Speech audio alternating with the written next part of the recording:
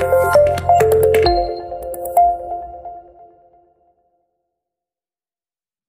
again to another episode of Nala Talk with me, Dr. Esther, one of the doctors at Nala Genetics. Hari ini kita beruntung sekali bisa ada Dr. Dr. Samuel Haryono. Beliau adalah surgical oncologist di RS Kanker Darmais dan juga di RS MRCCC, dan beliau juga adalah salah satu dokter yang pertama kali tergabung untuk project riset-riset di Nala. Thank you so much, Dr. Sam, for your time today. We're so happy to have you. Jadi hari ini kita bakal ngobrol-ngobrol sedikit nih, Dok, kalau boleh, tentang kenapa sih dokter awalnya tertarik dan apa yang dokter udah temukan selama ini dengan tes genetik di praktek klinisnya dokter. Mungkin kalau untuk awalan, aku boleh tanya dulu, apa sih yang buat Dr. Sam awalnya tertarik untuk mengaplikasikan tes farmakogenomik ini gitu di ilmu kedokteran dan especially di prakteknya Dr. Sam? First I have to say hello and nice for your podcast that you invite me, and thanks for the invitation. Tentunya saya punya satu dasar atau suatu latar belakang mengapa saya tertarik. Yaitu latar belakangnya sendiri, memang saya minat di genomik ya, di dalam cancer itu level yang saya paling minatin genomik, karena genomik itu lebih ke hulu, dan lihat sejarahnya memang ada human genome project yang sudah completed, itu membuka terutama pada onkologi cancer begitu sangat mendukung. Pertama itu, kedua memang penelitian-penelitian yang saya kembangkan sebelum saya tertarik bergabung dengan Nala Genetik memang di tingkat genomik. Sayangnya memang jauh sebelum era ini ya, adanya pandemik ini, genomik itu kurang diperhatikan meskipun di luar negeri sudah disebut era genomik ya. Nah, itu sebetulnya sekarang sudah dilewatin. Nah, untuk itu yang membuat saya tertarik, dan di dalam klinik ya, tentunya suatu pertanyaan-pertanyaan yang berujung pada genomik, sebagai satu contoh, seseorang menanyakan tentang mengapa obat ini cocok untuk teman saya atau saudara saya, kok saya dengan suatu kanker yang mirip kok tidak cocok gitu ya, ataupun kaitan dengan mengapa saya ini punya suatu kelainan, suatu susceptibility ya terhadap sesuatu penyakit yang diturunkan. Nah, itu semua kepada genomik, sehingga genomik ini kayaknya sebagai suatu dasar, suatu pedoman untuk meneliti lebih lanjut. Jadi untuk melayani dalam kliniknya lebih lanjut. Jadi dokter saya memang udah ada ketertarikan, kebetulan ada fasilitas dan aksesnya gitu ya sekarang. Jadi dan penerapannya di studi klinis juga sebenarnya banyak ya, Dok ya. Mungkin boleh aku tanya lebih lanjut, menurut Dr. Sam itu validitas dari bukti riset yang udah ada gitu untuk penggunaan tes farmakogenomik, mungkin buat orang-orang yang nggak gitu familiar gitu, Dok, atau nggak gitu paham, tapi sebenarnya basis sainsnya itu seperti apa sih gitu yang ada di luar sana? Ya, kita ketahui tentunya di dalam onkologi ini ya, khusus penyakit kanker ini, banyak kita mengikuti rekomendasi-rekomendasi. Nah, rekomendasi itu kebanyakan di klinik ya. Tetapi perkembangan dari perhimpunan onkologi itu sudah mengarah ke arah genomik ya. Sehingga khususnya industri pharmaceutical company ya, itu obat-obat yang dikembangkan itu ada sesuatu rekomendasi, yaitu suatu badan yang disebut CPIC ini adalah memonitor. Nah, kalau saya melihat bagaimana kami harus melakukan di Indonesia, itu sama juga saya harus memvalidasi. Jadi kalau suatu sistem di Indonesia, kebanyakan suatu model ataupun suatu protokol atau prosedur baru mau diterapkan di masyarakat kita, tentunya kita harus memvalidasi dulu. Istilah validasi itu harus mengikuti the well-established institution dari luar yang sudah baku, mereka sudah kokoh. Nah, kita juga ingin memvalidasi, melihat, aku kasih tanda petik, genomik kita itu bagaimana. Kata genomik ini berkaitan dengan kriteria apa yang cocok untuk ya Indonesian way ya. Indonesia punya suatu kriteria yang lain. Tadi menjawab pertanyaan seorang pasien mengapa obat ini cocok untuk teman saya atau saudara saya tidak cocok, itu mungkin tidak masuk di kriteria itu. Sehingga dalam validasi kami butuh sesuatu istilahnya kayak clinical trial ya. Jadi kita mencoba nih, kita melakukan clinical trial dari masyarakat kita untuk memvalidasi dari apa yang rekomendasi dari luar. Ya. Jadi memang ada badan yang dari luar yang mungkin udah duluan gitu ya, Dok, dalam mengadopsi approach genomik ini, tapi juga di Indonesia sendiri atau di populasi yang baru itu butuh dilakukan studi validasi gitu yang dari hasil riset yang udah ada gitu. Nah, ngomongin studi validasi ini kan Dr. Sam juga mengepalai studi riset kami di bidang kanker payudara gitu, kerjasama.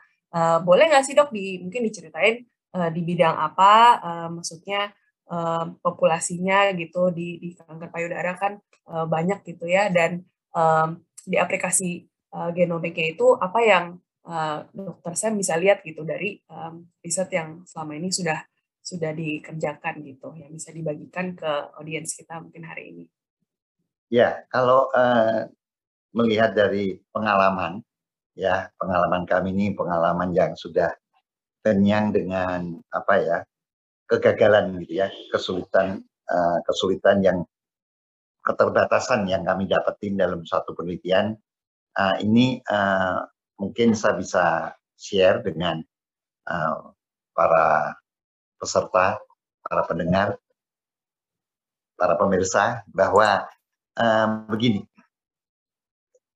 ketika saya melihat genomik pada sesuatu yang mengarah ke penyakit, utamanya studi saya selalu pada kanker payudara. Nah, kanker payudara ini cukup seksi ya, artinya jumlahnya besar dan ternyata memang distratifikasikan, dibedakan premenopausal, postmenopausal, young woman, early onset, dan nanti dalam molecular profile itu sudah masuk ke tingkat yang paling awal dari genetik ya. Genetik itu molekuler, yang protein yang disebut imunohistokimia. Itu ternyata saat ini atau belakangan orang stadium itu tidak satu-satunya menjawab untuk pengobatan atau penyelesaian masalah. Sebelum kita mengetahui subtype-subtype-nya menurut profil molekulernya.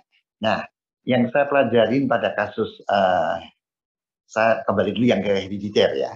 Kalau herediter itu ternyata kita harus mencari bagaimana pengulangan-pengulangan yang ada di masyarakat.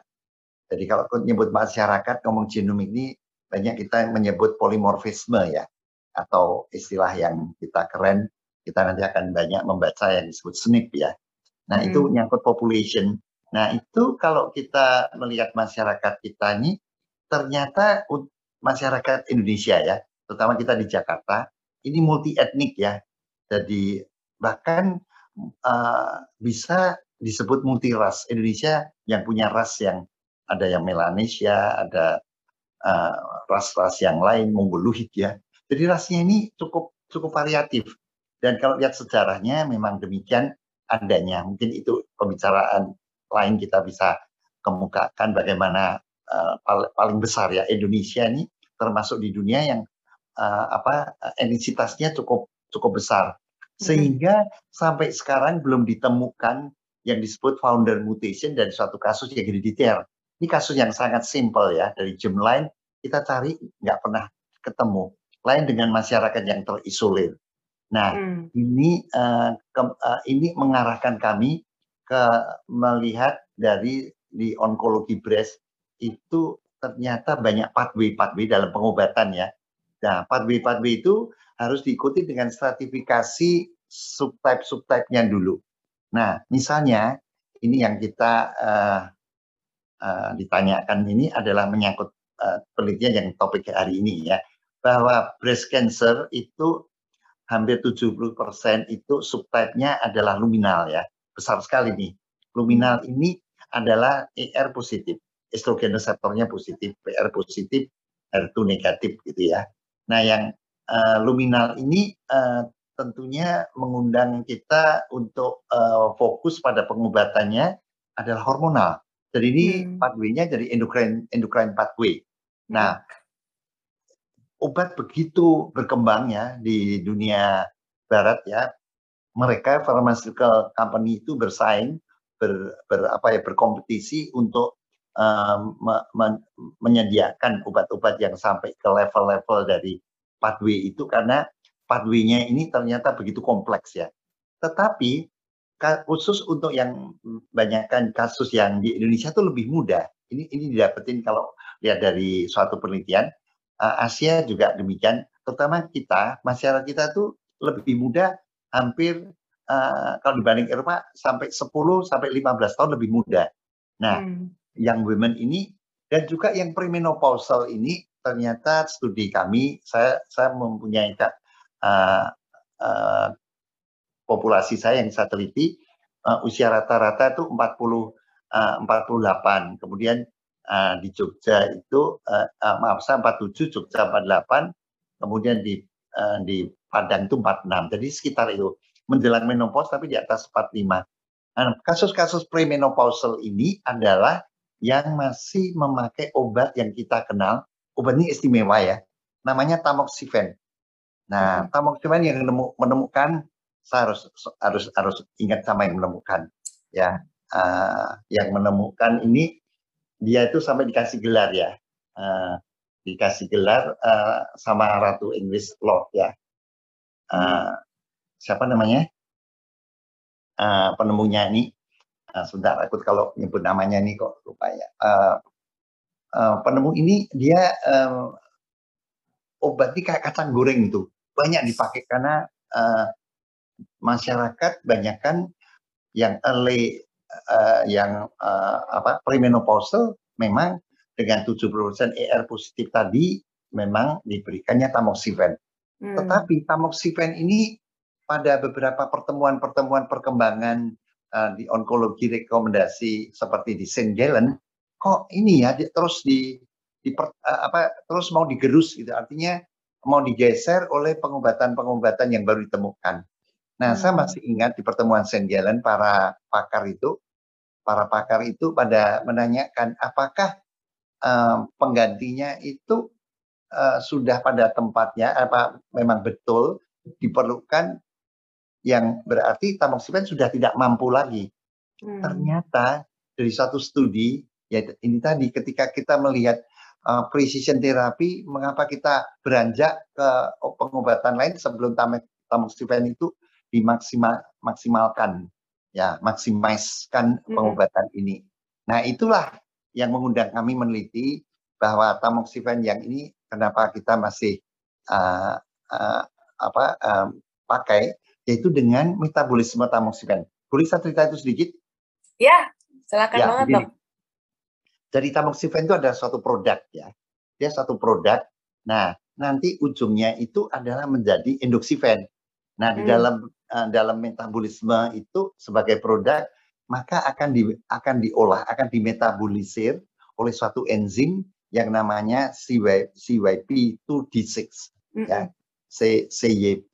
CYP2D6 ini itu adalah suatu enzim yang mengolah nanti menjadi endoxifen. Itu rata-rata ya, jadi ada 3 jalur, 2 jalur tuh lewat ini. Nah, jalur ini itu nanti akan merubah dari obat itu dari obat yang aktif endoxifen.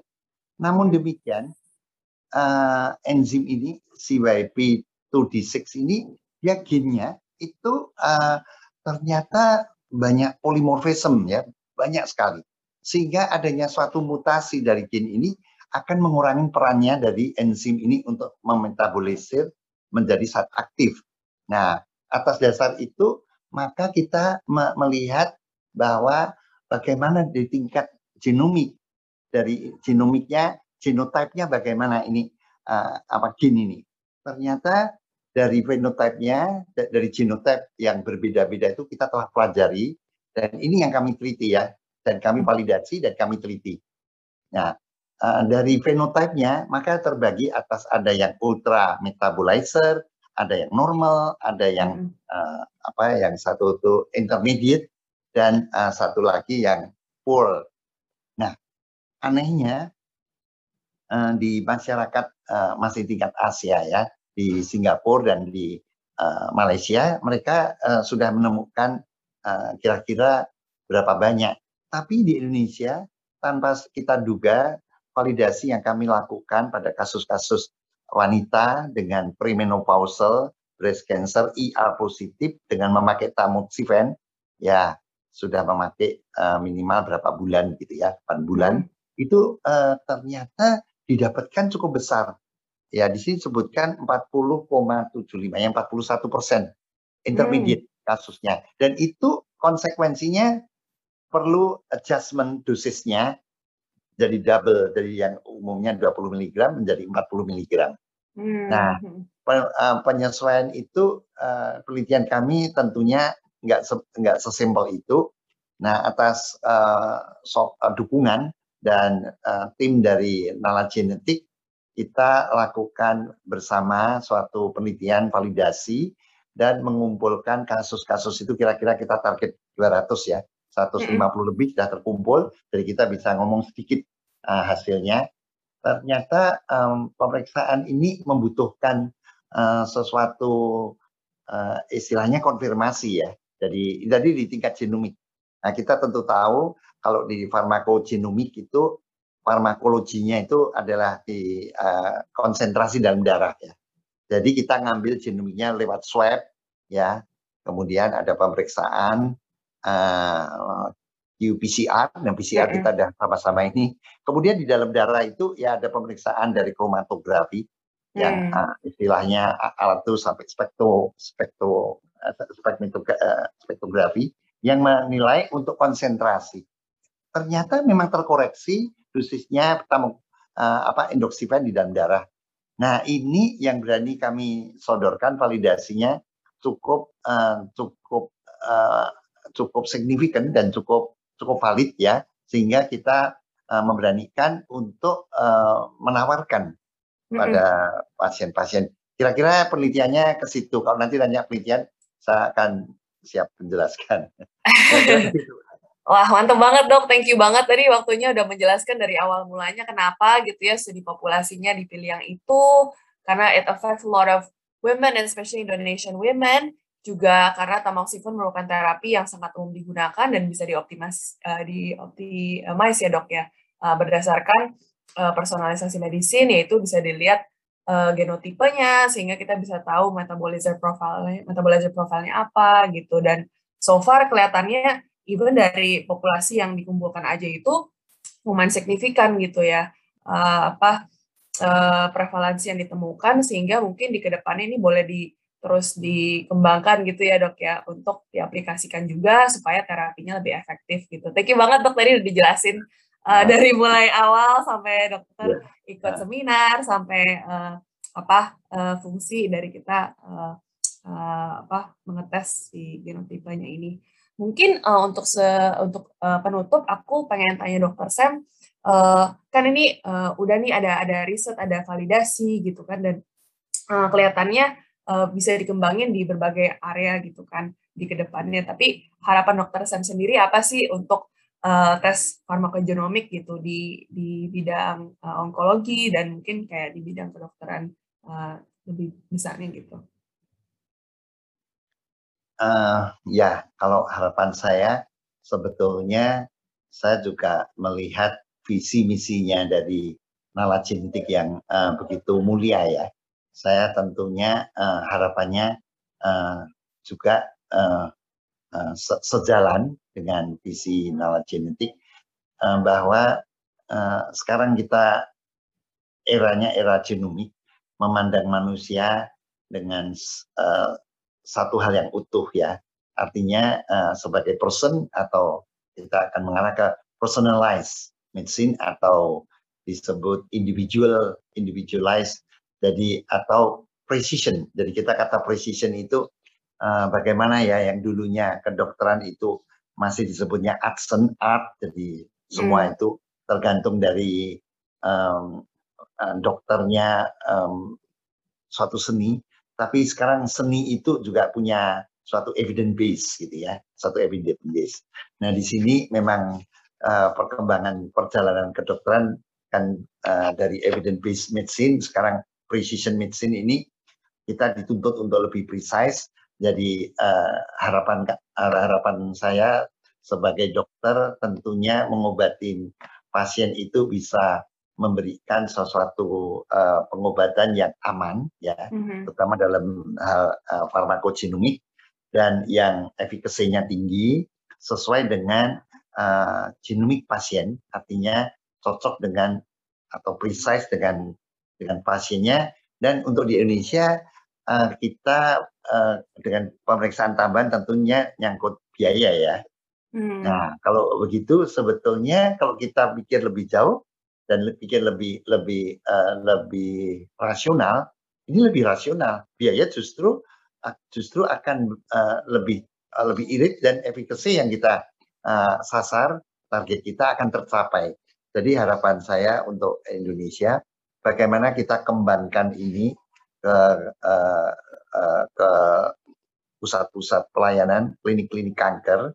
Ini kita fokus pada tamoxifen, di mana kasus ini satu terbanyak, dan ini the first rank. Jadi kanker payudara itu the first rank, atau the first rank itu peringkat pertama, karena multifaktorial, dan yang paling banyak adalah hormonal, jadi ER positif, dan tamoxifen itu adalah obat yang betul-betul masih kita pakai sebelum kita memakai obat-obat yang lain.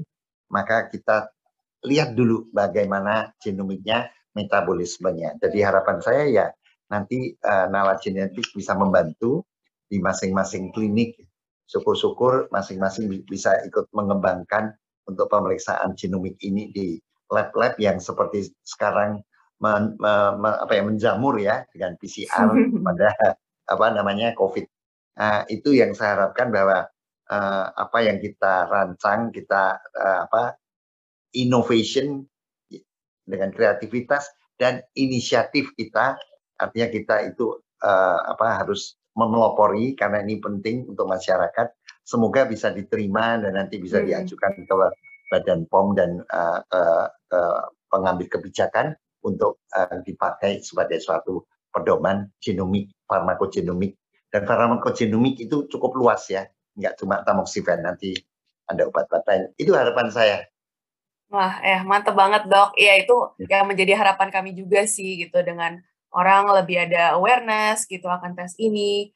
Kami bisa memfasilitasikan itu sebagai tes tambahan gitu ya untuk dokter, supaya they can give better care juga untuk personalisasi medisinnya gitu, dan sebagai pasien juga lebih senang lah pasti, dan lebih lega gitu kalau misalnya terapinya itu jauh lebih efektif. Dan kami harap juga di kedepannya pastinya tes farmakogenomik ini lebih terjangkau, lebih bisa reach masyarakat yang lebih luas lagi ya. Thank you banget Dr. Sam for joining us today. It's been such a pleasure talking to you. Kita belajar banyak. I'm sure today yang mungkin tadinya nggak tahu gitu, ternyata tes farmakogenomik ini udah digunakan di onkologi dan di pasien breast cancer juga gitu. Sekarang kita lebih tahu gitu tentang aplikasinya. Oke, mungkin sampai ketemu di episode yang mendatang, and take care. Bye. Oke, thank you.